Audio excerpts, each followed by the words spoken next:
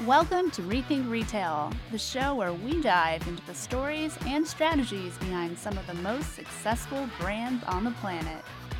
From brick and mortar giants to e-commerce disruptors, we uncover the secrets to their success and deliver the keys to true retail transformation. So ask yourself, are you ready to rethink retail? The future of retail starts now. Welcome to Rethink Retail's podcast. We're live from the North America Mars Wrigley headquartered in North America here in Newark, New Jersey. With me is Deepak Jose. Deepak is Global Head of One Demand Data Analytics Solutions for Mars Wrigley. Thank you for being here, Deepak. Thanks, Kirat. Really looking forward to having this conversation. And I mean, everybody knows Mars. Everyone knows their products, M&M, Skittles, Wrigley gums. Obviously, Snickers, my favorite, but a little bit of history of Mars. Mars is about a 100-year-old company, does over $50 billion in sales with 145 approximate associates around the world. And recently, I believe Mars was named to one of the best places to work by Forbes. And my question to you, Deepak, is it more about the principles and values and the 5 principles of Mars, or is it just because you have unlimited Snickers and M&Ms in the office? Oh, I love my M&Ms in the office. But see, I think when it comes to Mars, I think one of the founding areas which attracts associates to the company is our 5 principles and the purpose-led culture. At Mars, we say the world we want tomorrow starts with how we do business today. That purpose-driven culture has been one of the biggest reasons why I decided to work for Mars. I always wanted to work for an organization which believes in triple bottom line. How can we leverage the power of technology to drive profitable growth for the people, for the organization's profit, and more importantly, what can we do for the planet? That triple bottom line mindset is there within the company, and the 5 principles, it always helps. Not many people know about us as a company at Mars. We have one of our biggest division is pet care. Mars is one of the world's largest employers for veterinarians in the world.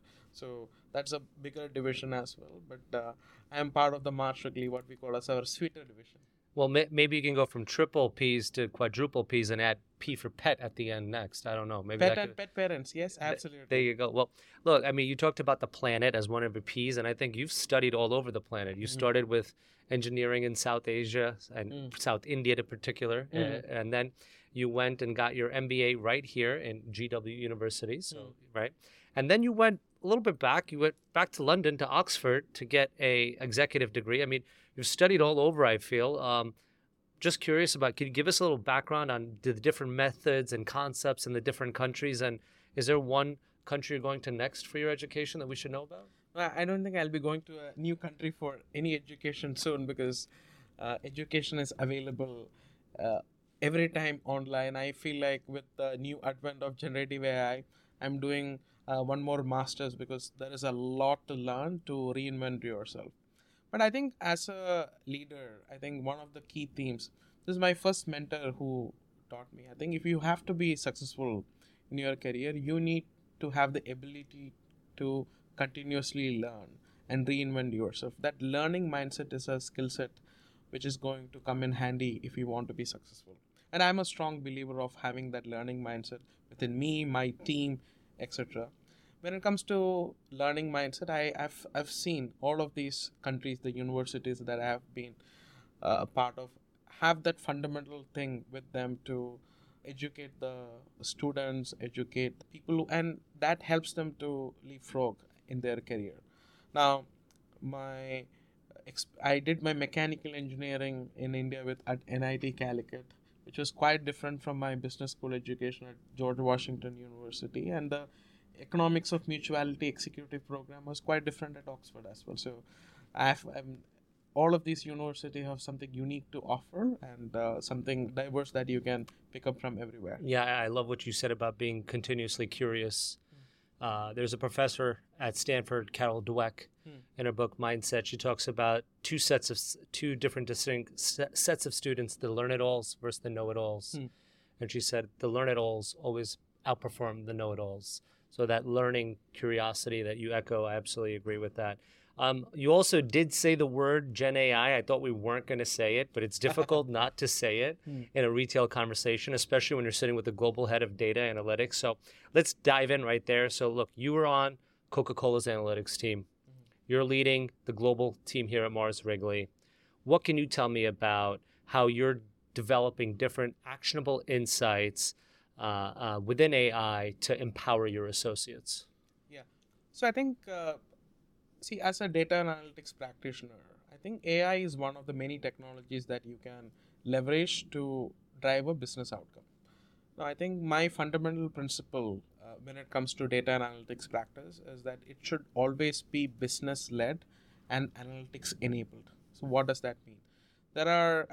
If you are in the data analytics space, almost a decade back, we used to build data warehouses. For the last 5 to 10 years, people are building data lakes. Yeah. These days, organizations are building lake houses, right? Like that. So it has always been about multiple data foundation to generate some knowledge and insights to solve a business problem which will create a small value. One of my fundamental belief is that we need to invert that, and we need to always start with not with data but start with business questions first. We need to be in the business of building solutions that solve a specific business problem which is going to generate a value.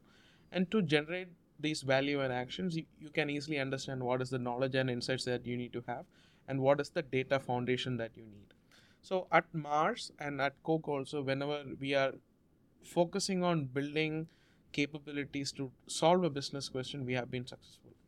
When it comes to AI or generative AI in general, I think one of the biggest aspects that you need to keep in mind is your ability to build systems that can adapt, that can be agile, because technologies are going to evolve over a period of time.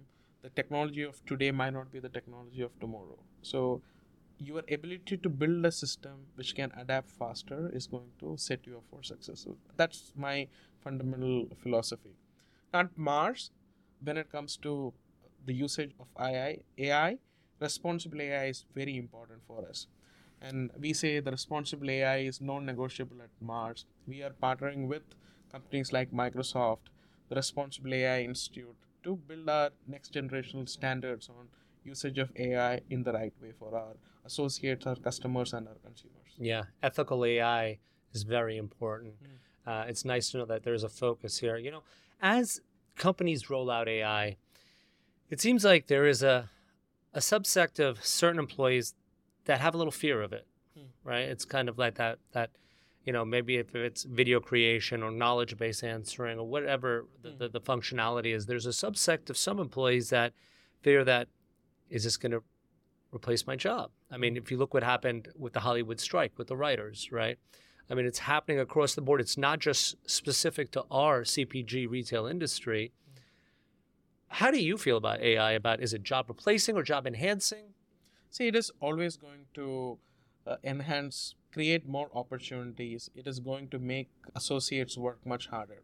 So I think I want to come back to the 5 principles at Mars, and I'll highlight 3 of them. Please, yeah. See, one of our 5 principles is the mutuality principle. So mutual benefit is always a shared benefit. Only a shared benefit will endure. Now, when it comes to AI and other new technologies in the marketplace, if you are able to drive a mutual value creation for our employees, it could be saving their time, it can make them more impactful. I think those benefits are going to endure. So mutuality as a principle is very important when we think about these technologies. Another aspect is our freedom principle. Our freedom principle essentially says we need freedom to define our future, but we need profits to remain free. Now, to drive profitability or revenue growth or profitable growth, I think AI can be used in the sales function, marketing function, or it can be used in a supply chain function, enabling function, etc. So freedom principle is another aspect. The final thing is about efficiency principle. So by leveraging this AI, what we are essentially trying to do is to build capabilities which is going to long-lasting value for our brands, to give a better experience to our consumers, etc. So Again, it is always great to work for a company which fundamentally believes in these 5 principles. So we don't need a separate principle for the usage of AI. We just need to Fits right in. leverage that. It Yeah, fits right in.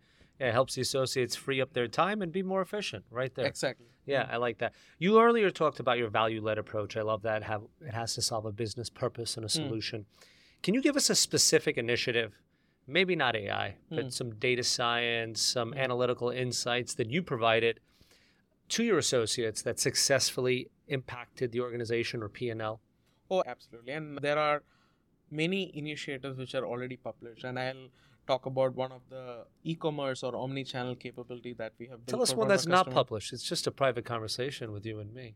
Yeah. So, and I think there are many examples. This one specifically, this is for one of our large e-commerce customer. Now, one thing that we have seen in the past is that our associates, both on the sales function, marketing function, they had to go to 10 or more different places to understand what is happening in the business. What is happening in sales, what is the media spend, what is happening from an out of stock standpoint, what is the overall P&L from a financial standpoint. There were multiple systems in place. So with the help of our data sciences team, we built out an omni-channel analytics capability, which helps the business teams take faster decisions building on a single source of truth. So what does that mean? So the team was able to integrate 20 plus different data sources and build a connected data foundation. Sitting on top of that connected data foundation are feature stacks and machine learning algorithms which build out the outcomes or the KPIs, and leveraging the KPI, our business teams were able to do what you can call it as a AI assisted execution. In some cases, it was a completely automated. Some cases, there are always human in the loop to take some strategic decisions. And this is an example. Now, how does this help from a day in, day out basis, right? Now, we have seen that these data sciences capabilities have helped build a better experience for our consumers. We have seen we are winning in our retailer powered algorithms when it comes to winning the search, when it comes to giving the best experience for our consumers to pick the right products for the right time. It has been helpful. So this is one of the example that we are actively seeing. And as I mentioned earlier, these are capabilities which is not only helping us from a freedom principle, driving top line and bottom line growth, it is helping our associates to save time. And from an efficiency standpoint, we are seeing that it is giving better accuracy for the results that we are trying to publish. Yeah, a lot to unpack there. And it seems like your data science team has done a great job because you're a lot further up the curve than most CPG brands. And what I will say is, I've been saying this from my time at Walmart, it's building a trusted source for the associates. If the associates can trust that source, because it's going to be GIGO, either it's going to be great in and great out, or it's going to be GIGO, garbage in and garbage out. The fact that you have the cleanliness of the data, the fact that you've organized it, you've structured it, and now the associates can use that efficiently and they trust it, that's super important. Yeah. And that the one important aspect is on data quality as well. I think data quality is something that you invest in and you might not see a immediate return, right? So data quality, building a strong data foundation is a culture in itself. And I think in my perspective, I think it is, you cannot blame a system for a poor data quality. Yeah. Sometimes the data is generated by us. We just need to have the right kind of discipline to enter the data in the right way, manage the data on an ongoing basis. That is going to help the case as well. Yeah, data discipline, quality, and plumbing are so important. Absolutely. Yeah, great job. You did touch upon media networks in there. You talked about it. And you can't help but listen to an earnings call by any grocer or retailer and them not talk about retail media networks. Yes. It is top of mind. That high margin business is offsetting some of the really high wages, high costs, and the low grosser sort of margins that they have. And everyone is doubling down and partnering. From your lens, from the CPG lens, can you talk respectively how, retail media networks are a partnership between not only the retailer, the grocer, the CPG, maybe even some SIs or some tech platforms like your CTVs? How does that partnership integrate and work? So that's a fantastic question. And I think, the ability to influence our consumers when it comes to the bottom of the funnel. I think the retail media networks are doing already a fantastic job, and they are starting to help us influence from the top of the funnel as well. Now, I think depending on which retail media network that you talk about, I think the different aspects that you mentioned, it is going to vary slightly. But I think at a high level, so as a brand, see, retail media investment is something new, and we Yeah. are continuing to, the share of retail media investment is continuously increasing. Now, for us to have a good investment or to drive a good ROAS or incrementality, we need to make sure that we have a good understanding of where are we investing. Yeah. So that means that we need to have a single source of truth. Now, like large organizations, I mean, you would have heard of the story of four blind people explaining an elephant. Somebody touching the trunk, somebody touching the leg, and explaining it different. And sometimes we need, as organization, like sometimes the sales function explains our consumer one way, marketing might explain the same consumer a different way, supply chain a different way, because we don't have a single source of truth. When it comes to retail media, I think one of the biggest aspect that we need to focus on is on building a single source of truth. That's what Mars is focusing on. And I think how can we have the shopper marketing work very closely with the national media team, which works very closely with the sales team, right? I mean, so I think that is going to be very important in building out a single source of truth. When it comes to, see, I think algorithms and the technology, now I might have an algorithm for today, which can change. That, I think, however you are building a system, if you're a CPG company, and that can change. And sometimes we might get a better algorithm or a technology in place. And that you should be open to change and driving those new experiments. But having a good understanding of how can we drive the best experience to your consumer, I think that should take precedence over anything else. Yeah. So I want you to know, not only did you say Gen AI first, but you also said ROAS first. Just for the record. I was wondering who's going to say both these phrases first. So again, you said it. We're in the early days of retail media networks. Where are you spending? Talk to me about now as we talk about in-store digital, with in-store being audio and video, and where is Mars seeing the impact? We have so many startups and brands who don't have the big budgets that you guys do. Where should they be spending? I think, so I'll tell you how any organization should think about spending. Yeah, tell me that. So as an organization, you need to have a measurement strategy and a solution to measure these. Now, the way I think about the measurement strategy, there are strategic measurement decisions that you have to take, and then you have to take tactical measurement decision. A strategic measurement decision would be like, say, if you have $1 additional to invest, where would you put it? Absolutely. Would you put it in trade? Would you put it in shopper? Would you put it in decom or media? Right? So the strategic resource allocation is very important. Now, let's say we have decided to invest $1 in media, right? The additional dollar in media. So when it comes to media, you need to understand out of the media which channel you should put in. Now, there are capabilities like market mix modeling, which is already available there for, say, probably a couple of decades.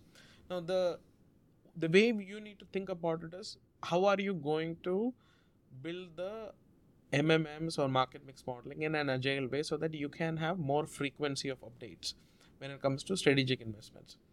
Then finally, you need to see how your investments are performing. So you need to have a performance. So moving from strategic allocation, from a strategic level at a resource allocation standpoint, which is very strategic, to a tactical, hey, how is my each dollar working? Having that measurement strategy is going to be very important. Now, depending on which industry you are in, which brand you represent, this impact is going to look different.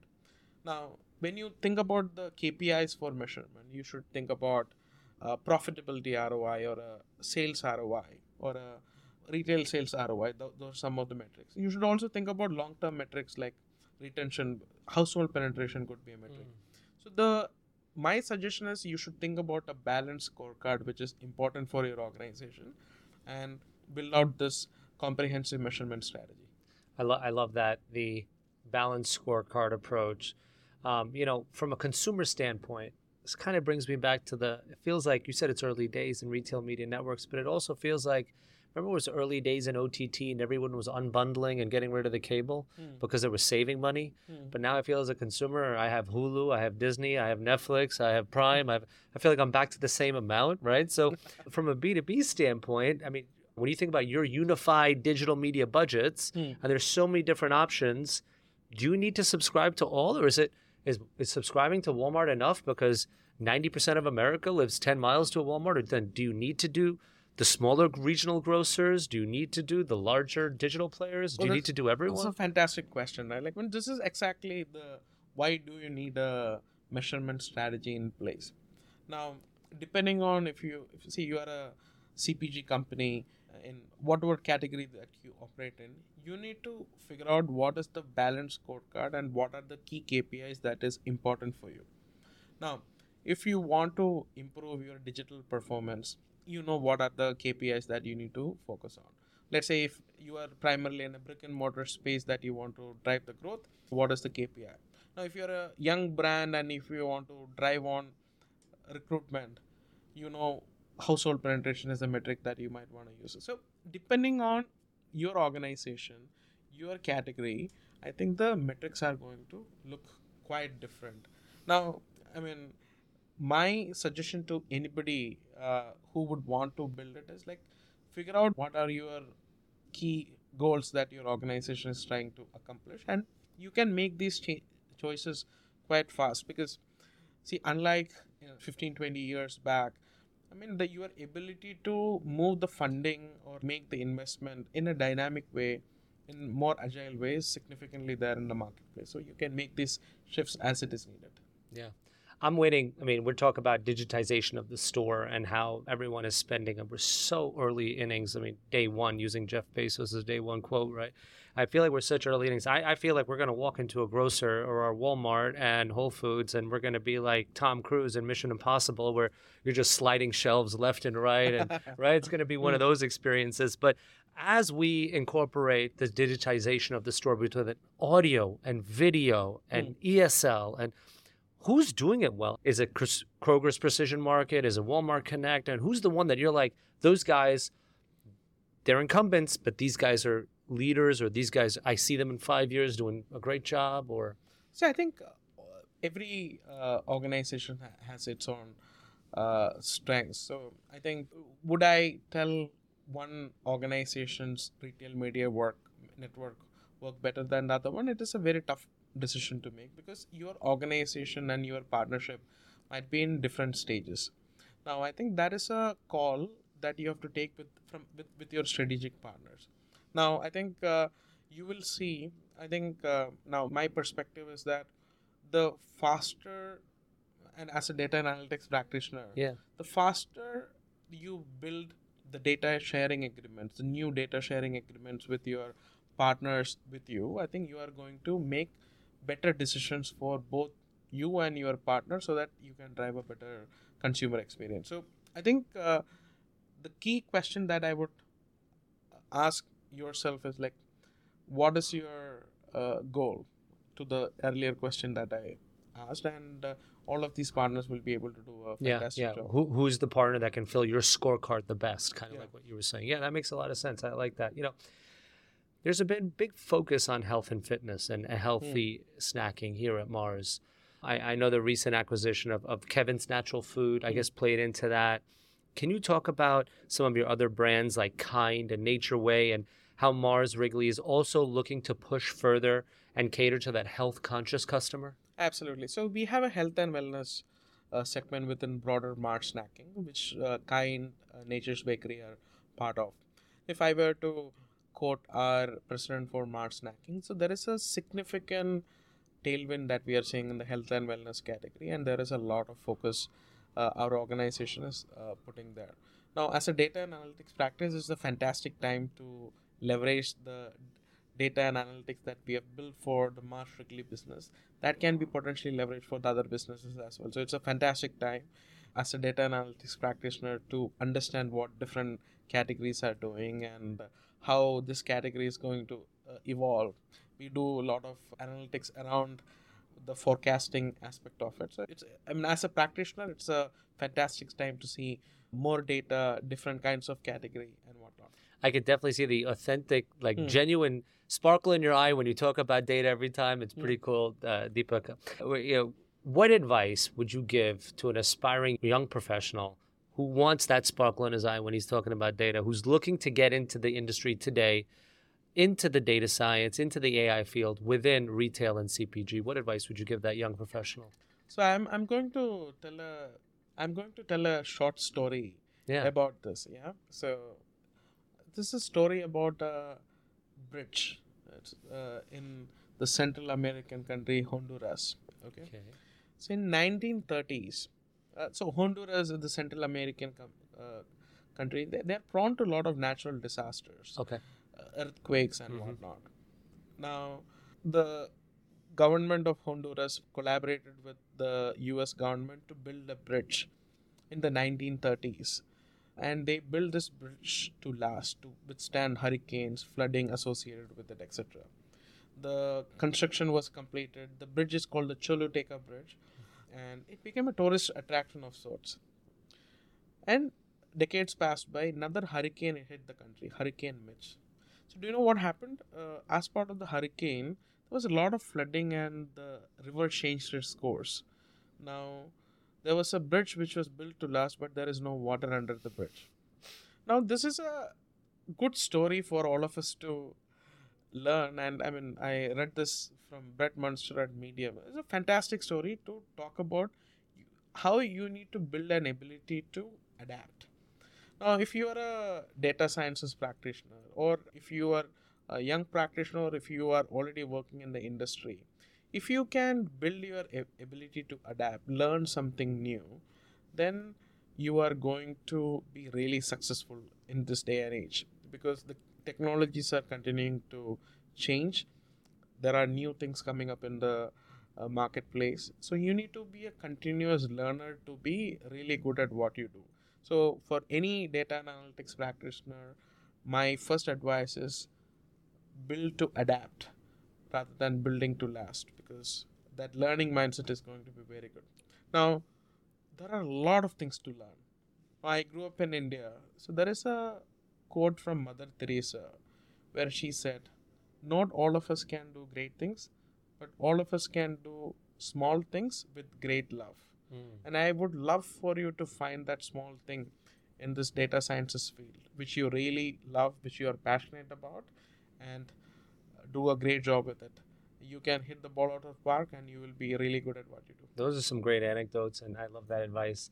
So as we wrap this up, I know that you're super busy running a global team, but somehow you still find spare time to be charitable, to be philanthropic, and you spend a lot of time with Toastmasters. Can you talk a little bit about your work there and what you do there and the organization? So I think, English is my third language. I'm not a native English speaker. So coming to the United States, We should have done the interview in Malayalam. Malayalam or Hindi, Malayalam or actually. Hindi? Yeah, that would have been Or interesting. Tamil? Which one? Yeah. Huh? So it would have been Malayalam, my mother tongue. Done. Hindi is the second language for me. So essentially, coming to the US, I think it was important for me to improve my communication skills when it comes to public speaking, or when it comes to meeting leaders across the board, etc. Now, Toastmasters as an organization played a big role. I was a Toastmaster member at Coca-Cola Toastmasters Club. Wherever I've been part of, I am actively engaged there. It not only helped me to build my confidence, it has also helped me to build my leadership skills in general. No, so I always recommend people who reach out to me for mentorship to potentially consider Toastmasters to build themselves as great leaders. Do you know, in America, there are more people who are afraid to get on stage than... I think it is the second most fearful thing for any American to do. What's the first? I think it has something to do with shark. I need to check that.